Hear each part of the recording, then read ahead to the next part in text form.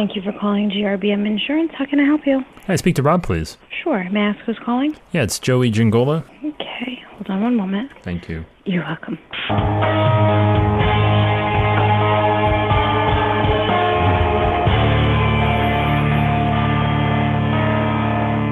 What's going on, Joey? Rob, how you doing, sir? Pretty good. This is insurance in your own words from the people who are living and breathing it every day and are struggling to figure out where this industry is going and what they need to do to stay ahead. Hosted by me, Joey Gingola. Let's get into it.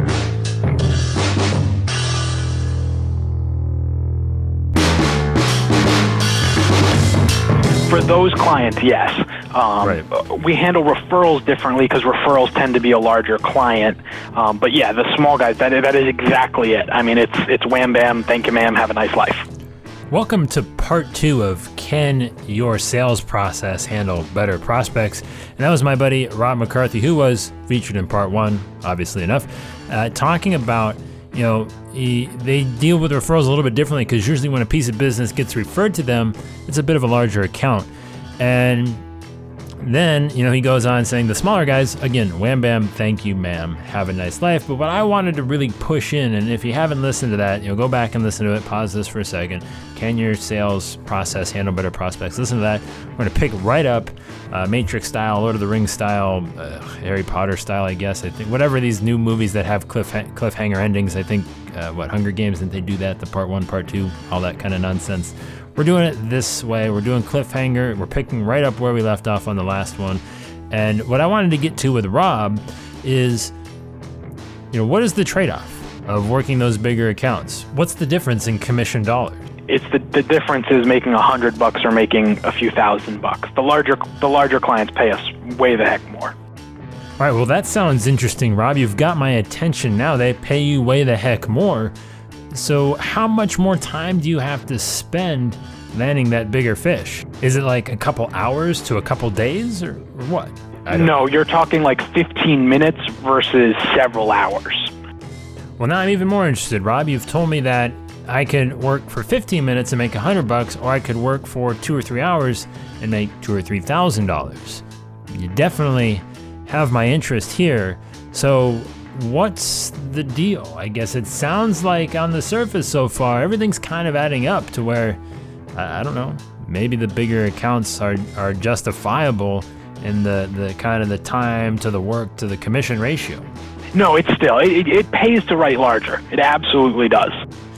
All right, I'm glad you're with me too, because I was kind of thinking the same thing, breaking down those numbers. Now, again, I'm not going to argue with the system that you have, and I actually really like it, and I'm a little jealous or envious of it that, again, that in 15 minutes you can knock that thing out of the park, and hey, it's $100 or $2 in your pocket, and you don't really worry about it for the rest of the year. I kind of like that. It's clean, it's simple, it's fast, it's easy. All right. And the one thing that I kind of think that we maybe should dive a little bit deeper on is understanding where that breakdown is, right? Again, handling, can your sales process handle better prospects?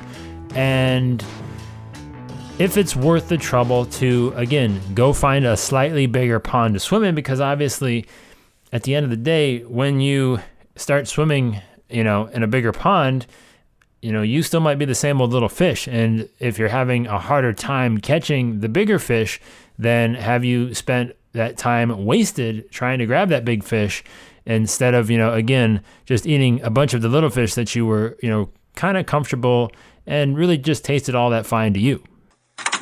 I think that's probably right on. The other thing is, I will say, to kind of defend my lack of producing on those, is the larger accounts tend to have an agent that is more in bed with them. If you're a client that's paying $150,000 or $200,000 a year for insurance, your agent is there are a few that aren't, but, by and large, your agent is pretty responsive because he's making, $10,000 off of you. So when you call, he answers. Okay, you're right. They're probably having sleepovers, painting each other's toenails, and watching a Jennifer Gardner movie marathon every other weekend. I get it. You're probably right. That's definitely something that is happening. They're tight, right? Or at least that agent wants to be as tight as he possibly can with that client. And again, once you take a step up out of, if we're going to use baseball as the reference, we go from Jennifer Gardner movies to baseball. Deal with me here. if we're using baseball as the reference, if we're going from rookie ball to, low A ball to high A ball to double A to triple A, at every level that you go up, there's going to be an adjustment period. And it's whether or not you feel that you can adjust fast enough, I guess, or at all to handle the increased talent that comes along with it. And I don't want to talk Rob out of a good thing here. I'm not saying that he needs to do any of this, but he's already, if you remember from the first episode, he's already getting these people that are approaching him. And it was all about, well, what can he do to update that sales process to maybe figure out a way to, adjust, what he normally does to fit the people that he is now getting through his content. And that's why I've stuck with the content, because, even though I haven't bound those guys, I'd say there's probably been 5 or 6 guys that reference that particular piece of content. So I haven't written any of them, but all it takes is one of them, and the whole thing was worth it. I mean, you're talking 10 grand. Done. Done indeed. And that's why updating that sales process is so ever important, right? Because now you're starting to get a type of client that you weren't, I guess, necessarily expecting. And you, I guess, maybe initially created the content looking for the type of client you were already handling. And just because that person didn't show up doesn't mean that that's a bad thing. It doesn't mean the content wasn't successful. In this case, it's actually overperforming, overachieving. And it's bringing you business that is out of your comfort zone from the standpoint is that your traditional sales process, your regular sales process is allowing those to maybe fall off. And again, like Rob said, if he just connects on one of them, then hey, guess what? He spent, maybe a day or two writing that blog post and then put $10,000 into his pocket and also quite a few more opportunities on his front door. And that's the important thing. So talking it through and updating that sales process, right? So it's always taking a look at, where we started and figuring out if the numbers justify making this leap, right? So, and that's why I went through that process with Rob in the very beginning of the show, was if you got through this to this point and you were going to spend, a disproportionate amount of time to, incrementally increase the commission dollars, then that's probably not something that's worth investigating. But once all that checks out, then it becomes, well, let's think about this a little bit more. All right, so these are bigger guys. That means, these are accounts that aren't going to be done in 15 minutes. It's going to take me an hour or two, a couple hours once I'm really good at it. And how can I, create that customer experience? There's those buzzwords again that they weren't maybe expecting to receive, that will allow them to expedite the process as much as possible while still allowing them the opportunity to make the best decision, as far as coverage goes for their business, as allowing them to, get the right coverage in place and to do the right thing. These are the things that, you're going to want to consider. What can you do to make that better? Now, again, I think with Rob, in Rob's case, it's just a matter of it's not 15 minutes and it's done. So it just takes a little bit more nurturing, if we will. It takes a little more follow-up, and it takes a little more hand-holding probably, because the deal is so much bigger. I agree with you, and it's something that I really, this conversation I think has actually helped, because it's a lost opportunity, and those are big dollar accounts. Of course this conversation helped you, Rob. I mean, why wouldn't it? This is like one of the best insurance podcasts like on the interwebs, right? I mean, I don't know. I'm just kidding. But seriously though, I mean, yeah, right? They're big dollar accounts, and it's obviously, like you said, Rob, it's only 4 or 5 so far, at least when we recorded this phone call. My guess is there's probably a few more since, I gave you that idea, and since we recorded this thing several months ago, my guess is you've probably been talking to a few more even. And it's something that's new. It's something you probably haven't, kind of really put your nose on just yet, or until we kind of worked through the whole thing. The most impressive thing to me about this, though, is that Rob was able to disrupt the Jennifer Gardner movie marathon. He got into the slumber party, right? He said, "Nah, it's my turn. You're coming over to my house. You're staying the night, and we're going to do the thing, right? We're going to have fun. We're going to pop popcorn, and we're going to do each other's hair. And no, it's my turn," right? He wanted to get on the slumber party action. And the fact that he was able to do that that is the most impressive thing that I think should not be overlooked, because creating that, that tendency, that itch, to say, oh, to allow somebody to let their eyes wander from that guy, that's tough to do, right? And I think content has that power. I think when you lay something out just openly and freely to somebody, they say, oh, hey, wait a second, why can't my guy do this for me? Why am I not getting this kind of treatment from my guy? And that's how you end up, booking motel rooms by the hour sorts of things and doing things that are a little promiscuous. This is all in the up and up in the insurance world. But my point is that Rob was able to do that. And you don't take that for granted. You don't take that lightly. That's a big deal. And that is why it is so important to get that sales process updated for that new type of business that you never expected, that you now all of a sudden have available to you. So it's the first step is, you got to recognize that it's happening, right? You got to know that, oh, hey, wait a second. Yeah, these guys are a little bit out of my league, so to speak. Not really. I mean, but it's different. It's a different process than what you're used to.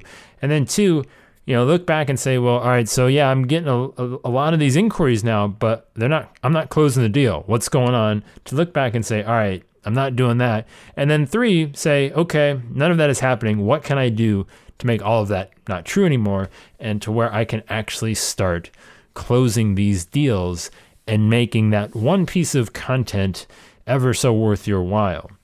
And to then go home and just feel completely proud about yourself and know that, that piece of content is continuously working for you 24/7 around the clock, bringing you an even better client prospect than you had ever hoped that you would receive.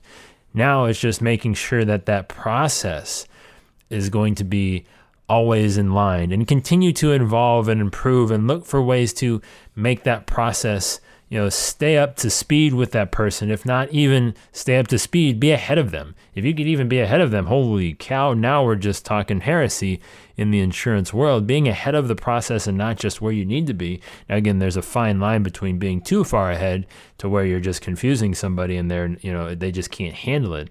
But being, half a step ahead of somebody is not a bad place to be, because then they know that you're not, they know that you're ahead of you, but I'm struggling with my English here. They look at you and say, well, this dude kind of knows what he's doing, right? So again, very simple stuff. And this is even, again, I still think, from where some of these InsurTech startups are, people will say, oh, you got your GoToMeeting set up, automatic, calendar stuff all set up. So somebody books an appointment on my schedule, they get an automatic email that says, hey, join my GoToMeeting at this link at this time.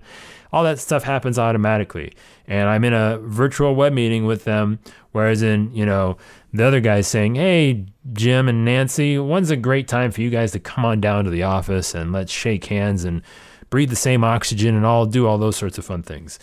That's so maybe, I guess you could say that process that I've just displayed is a half a step ahead. Maybe this, the InsurTech platforms, or maybe it's a full step ahead. But whatever the case is, decide on where you think that process needs to be, where you want it to be, and ultimately create a sales process that can definitely handle better prospects.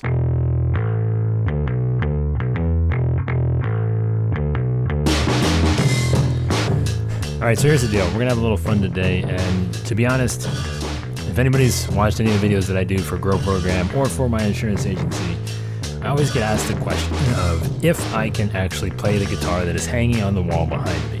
And yes, I actually can. And as insulting as that is on some level, that I look like a guy that can't play the guitar, I actually consider myself a bass player by trade, and I'm a bass player that learned how to play the guitar.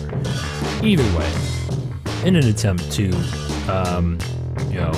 finally put to rest that myth, and I guess people have always been asking to hear me play the thing, what I'm going to do for you is I'm going to open up the vault a little bit and share with you a fun little ditty that I put together for a music website and podcast that I was doing right out of college. I actually wrote some theme songs for the podcast that we were doing.